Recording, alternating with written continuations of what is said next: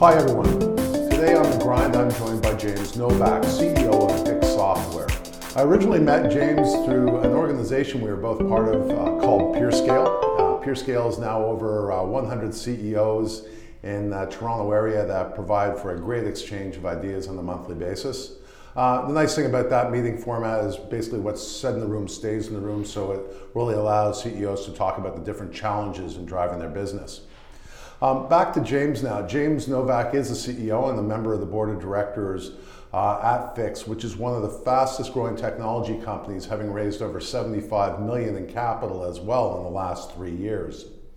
Fix creates easy-to-use, intelligent maintenance management software that empowers asset-intensive companies to modernize their operations.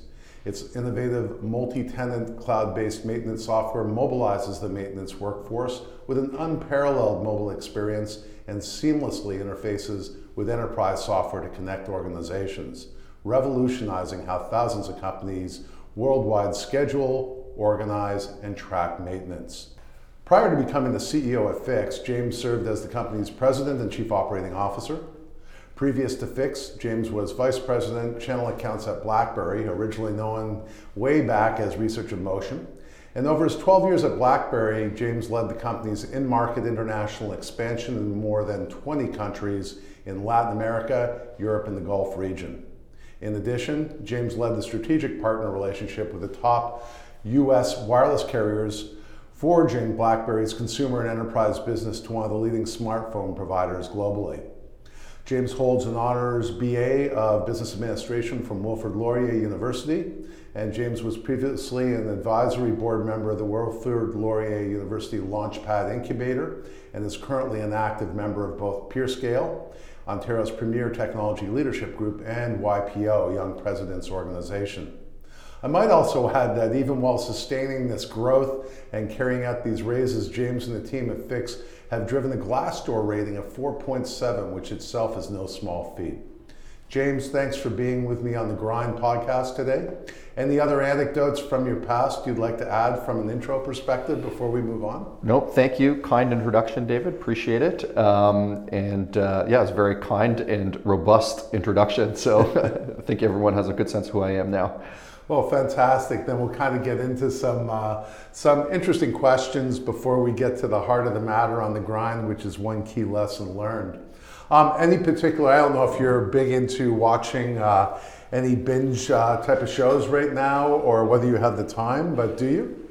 Unfortunately, don't have a lot of time. I'm like one season behind on Game of Thrones, so I've been actively staying off as much Game of Thrones teaser websites as possible to not get a spoiler alert. So big fan of Game of Thrones like a lot of people are, but I'm one season behind, so I got to play catch up right now. Well, there won't be any spoiler alerts on this, so I think we're good there, which is fantastic. It is hard to find the time really to kind of get into that media, and there's just so many shows out across so many different providers now. It's unbelievable. What's the top 3 apps, more or less, you use today when you think of your mobile device? Yeah, I was thinking about this question ahead of time. I'm in my email a ton in my phone, so I guess that's by default number 1. Number 2, on a personal note, I'm a big Sonos fan, so when I'm at home, we're playing music all the time, morning or evening, my wife and I. And the other thing that I'm in a lot is any of the food blogs. So got a lot of the food apps. I try to get out on weekends, see as many nice restaurants as possible. So the food blogs is probably the third biggest app that I'm in today. Very good. Is there any particular food that's really caught your eye that you've enjoyed the most in the last month or two?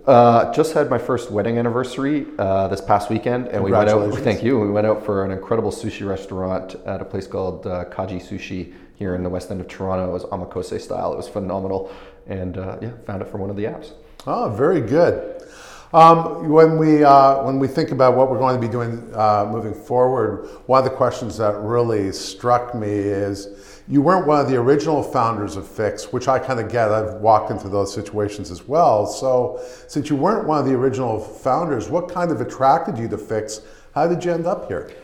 Yeah, so I think I'll probably tell the story about how I ended up here at Fix from BlackBerry. So I spent a large portion of my career at BlackBerry. Prior to that, I was at Microsoft for a short stint And as things were kind of winding down at BlackBerry, which I think a lot of your listeners would probably understand and saw through the media, I was looking to join a quote-unquote startup. And quite frankly, I didn't know what that meant until I started looking. And what I found was there was really kind of 3 different types of companies out there that needed a kind of a wireless or a technology executives. There were large private organizations that were looking for a head of channel, a head of business development, a head of sales. And I felt like that would have been more of the same journey that I'd just been on with BlackBerry over the last 12 years. And then I found early stage startup companies. And those early stage companies were really still struggling with product market fit questions. And all of these founders all had kind of the same idea. It was, if we just had an amazing VP of sales, then we'd all be billionaires. And what I realized is that that wasn't just necessarily true. First of all, I wasn't that good at being head of sales, but also that there was just a lot of heavy lifting to go through and a lot of mud to kind of track as an early stage company before they could kind of get to scale. And then I found the team here at Fix, the founders here at Fix, and the company was originally called Maintenance Assistant. And I met the founders over coffee, and we talked about the type of companies we wanted to build, the place of technology in Canada's ecosystem, and ultimately kind of what our business and personal values were. And we really aligned on those areas. And so that was when I first got attracted to the company, was just kind of the alignment of values with the founders. And then I had to wrap my head around maintenance software. So a lot of our customers are asset intensive industries, companies like manufacturing, food and beverage, oil and gas, energy, markets that I quite frankly didn't have a lot of background knowledge in. And they weren't necessarily the most sexy of industries. No, you probably could have picked a few others that would have been far more. I think you just left one, in fact, at that point. In particular, coming from consumer electronics and the wireless world. And so it was hard for me to wrap my head around kind of moving to what I would consider a less sexy industry. But what I realized, and this is what got me super jazzed about the opportunity here and ultimately what we've been trying to build, is that we realized that this market is about a $6 billion a year software market, and it's completely untouched by the cloud disruption that has happened in every other major software category over the last 15 years. Starting with Salesforce.com and CRM, ERP software, HR software, accounting software, you name it. Every software category has gone through this transition from on-prem, legacy, expensive software to cloud-based, consumerized, SaaS, mobile-friendly business models. And we basically saw this market as the next evolution or the last big bastion of enterprise software that has yet to go through the same transition. And so that became kind of our deliberate business exercise. What we're taking Fix through is the same transition that every other software category has gone through over the last 15 years. And when I got excited about that and building a platform to disrupt this market the same way that Salesforce.com disrupted CRM, that's when I started getting really excited about Fix and the opportunity to kind of build that here. Fortunately, now we're 5 years in, we're about 150 employees.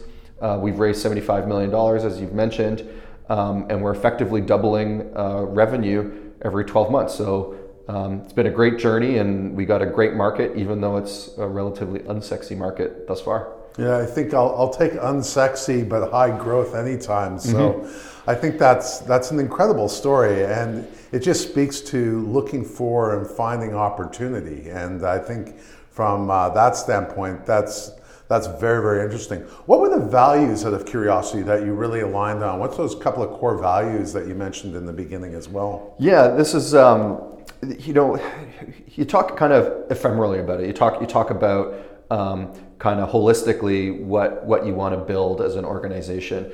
And, companies that have an opportunity to be significant and important employers in a region have a responsibility. They have a responsibility to not only their shareholders and making a lot of money, but they also have a responsibility to their employees and the rest of their stakeholders. And in particular, we felt that there weren't enough companies in Canada that were really going for it. What you guys are saying, basically, if I get that correct, then James, from your perspective, is you don't look at yourself as just being a big Canadian company. You look at being just a big company and really taking on a global market. So you're not looking at it in the very limited Canadian sense. Yeah, I don't want to criticize anybody that sells their company. I mean, entrepreneurs, pour their blood, sweat, and tears in their organizations, and they need to provide liquidity and exits for their shareholders. And sometimes the best option is to sell the organization. And so I wouldn't criticize anybody for it. I just think that there's an opportunity with the talent that Canada has to bring that globally. And yeah, 80% of our revenue today is outside of Canada. So we are a global organization. We consider ourselves a global player. We just happen to be based in Toronto. No, and I think it's a great point, and the one that I hear so often is that so many of the companies in the Valley think of themselves in terms of billion-dollar companies, and in Canada we think of ourselves in the past as $50 or $100 million company. And what you're really saying, I think, at the end is you want to dream big and you want to think we're a multi-billion-dollar company. There's a huge opportunity in front of us, and I think that's definitely where we want to press Canadian entrepreneurs today, I think, towards that goal. Is that correct? I couldn't agree more. I think, unapologetically, I want to be a billion-dollar company without question. And I think a lot of companies should strive to do that. Now, I don't know what the future holds for Fix or myself, but what I can tell you is when you aim for as high as possible, then you don't shut any doors along the journey.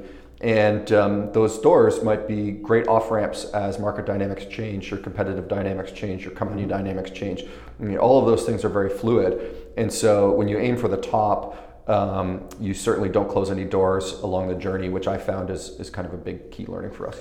No, I think that actually makes a lot of sense from my standpoint.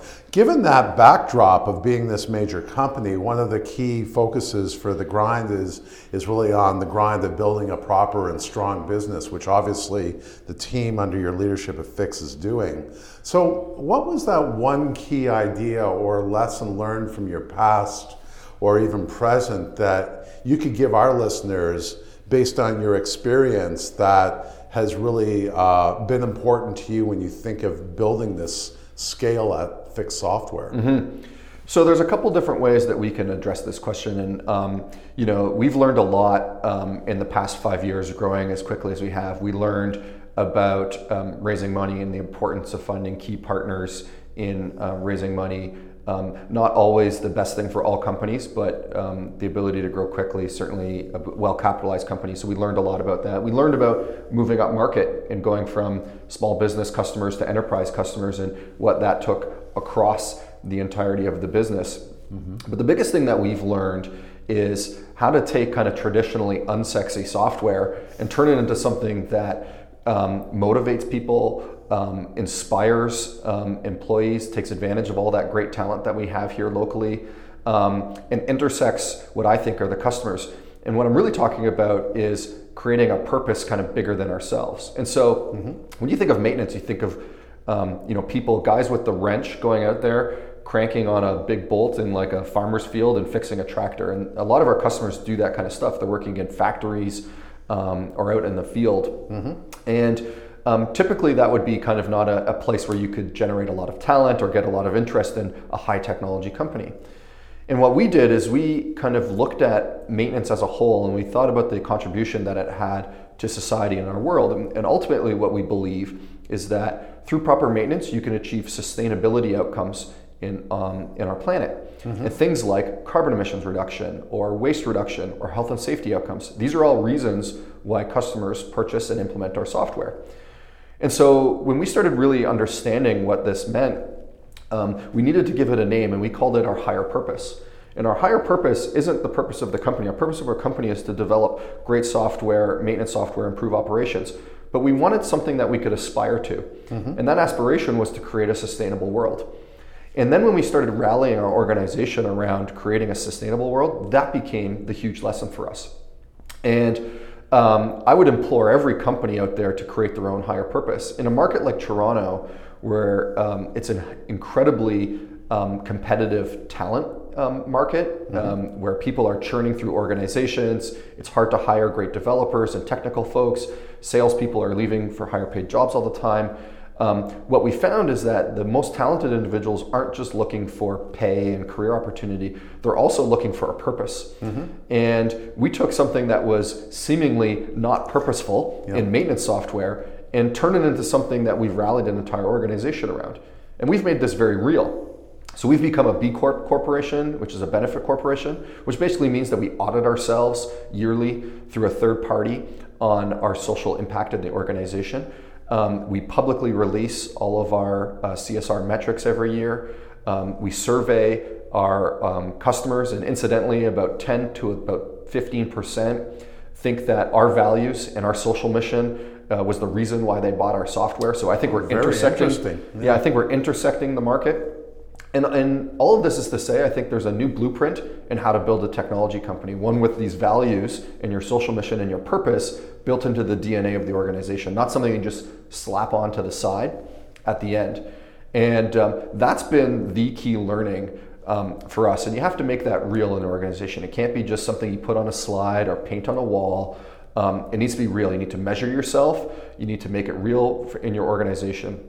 We donate 1% of all revenue to our corporate social responsibility programs. We have mandatory volunteer days. We sponsor all sorts of programs for our employees and our community and our stakeholders as a whole. And that's how we make it real. And that gets audited and published every year. So that's a big part of who we are. And quite frankly, as I started this journey, kind of coming from BlackBerry and technology and moved to becoming a CEO and responsible and charged with kind of growing and raising money and building something that had a legacy, it was this idea of a higher purpose, which became my biggest learning and the one that I would share with as many CEOs and business leaders that I could find. No, I think that in the day and age when we're seeing so much in the press about anti-competition laws and some of the things that are happening with technology companies in general, even the NASDAQ in the last few days, one of the reasons it really took a pretty big dump was because of some of the concerns the government has around Alphabet, even Apple and Facebook and other companies where they're just coming under this big beam of light, this laser beam that's looking at practices in the business, whether they're predatory, but also how they're serving, I think, the greater good. So I think having that purpose really helps crystallize or galvanize the way every employee, when they sit down and they think about what they're doing today, are they doing the right things? I think it has a big impact on how they view the company they work with and whether they're doing the right things. Is that then how you see this work? Yeah, I think there's an analogy that we use all the time. I think there's a new aspirational culture. Maybe it's not an analogy, it's a story. It's a new aspirational culture that we believe is the aspirational culture for all technology companies. As far back as I can remember, the technology aspiration culture started with IBM. Everyone wanted to be like IBM. It was very suit and tie kind of oriented, very serious. And then along came Microsoft, and all of the technology companies that were created around that time all tried to be like Microsoft. And for lack of a better term, it was kind of like nerd culture, right? As Bill Gates personified. And then along came Google and Facebook. And I think that they brought kind of like that university college experience, like the frat experience, to the working world. You had ping pong tables and beer kegs, and that came with its own issues. And companies like Uber kind of spawned out of that aspirational that became culture. The bro culture and, you got it. Amplified in a terrible way in many ways. Yeah, and so that was kind of the latest technology culture that people were aspiring to. And now I think there's a new technology company aspiration, one with your values built into your DNA that's very real, not something that you can just fake. And you're starting to see that. Salesforce.com, I think, is a really good example of a company through Mark Benioff, and his sheer gravity is kind of built that company with those values in mind. And I think that we're just on the front foot of this. I think that lots of companies are going to go down this path, and I think lots of customers and purchase behaviors are going to start going down this path. In particular, as millennials move up the food chain in organizations, become more decision makers, have more share of wallet, and have more impact on the economy as a whole.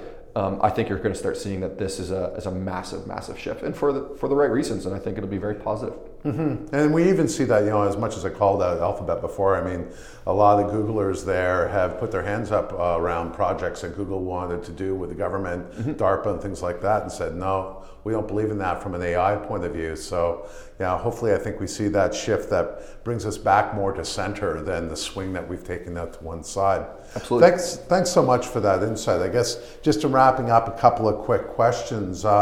Any favorite piece of advice you were given during your career by someone that's really had a lasting imprint on you? I would say I had two pieces of advice. One was around career development. I guess they're both around career development. The first was from the former chief operating officer at BlackBerry. His name was Don Morrison. And early in my career, I was asking Don about types of moves I should make in the career. I'd been in a job at it for a couple of years. I was ready to try something new. And the advice that he gave me was do something until you're comfortable and then find something that makes you uncomfortable again. That's kind of a favorite piece of the advice that I've gotten.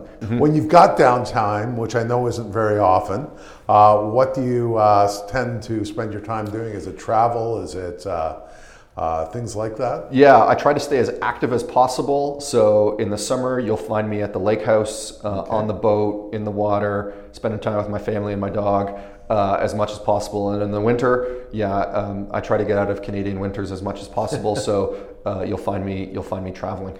Okay, very good. Favorite destination for a vacation if you had to go today and you had to pick up everything and go there? Yeah, I think I mentioned that it was just my 1-year anniversary just recently, and we did our honeymoon in Tahiti in Bora Bora, and that was so phenomenal that we got to go back. But I told my wife that it'll probably be our 20-year anniversary before we end up there back. Yeah, that's a lot longer flight. Yeah. Well, James, thanks so much for taking the time on the grind today, and look forward to talking to you again in the future. Absolutely, it's great. My pleasure. All right, take care. Thank you for tuning in to Floater Founder every week. We look forward to bringing you more content from more amazing people in our city. Until next time.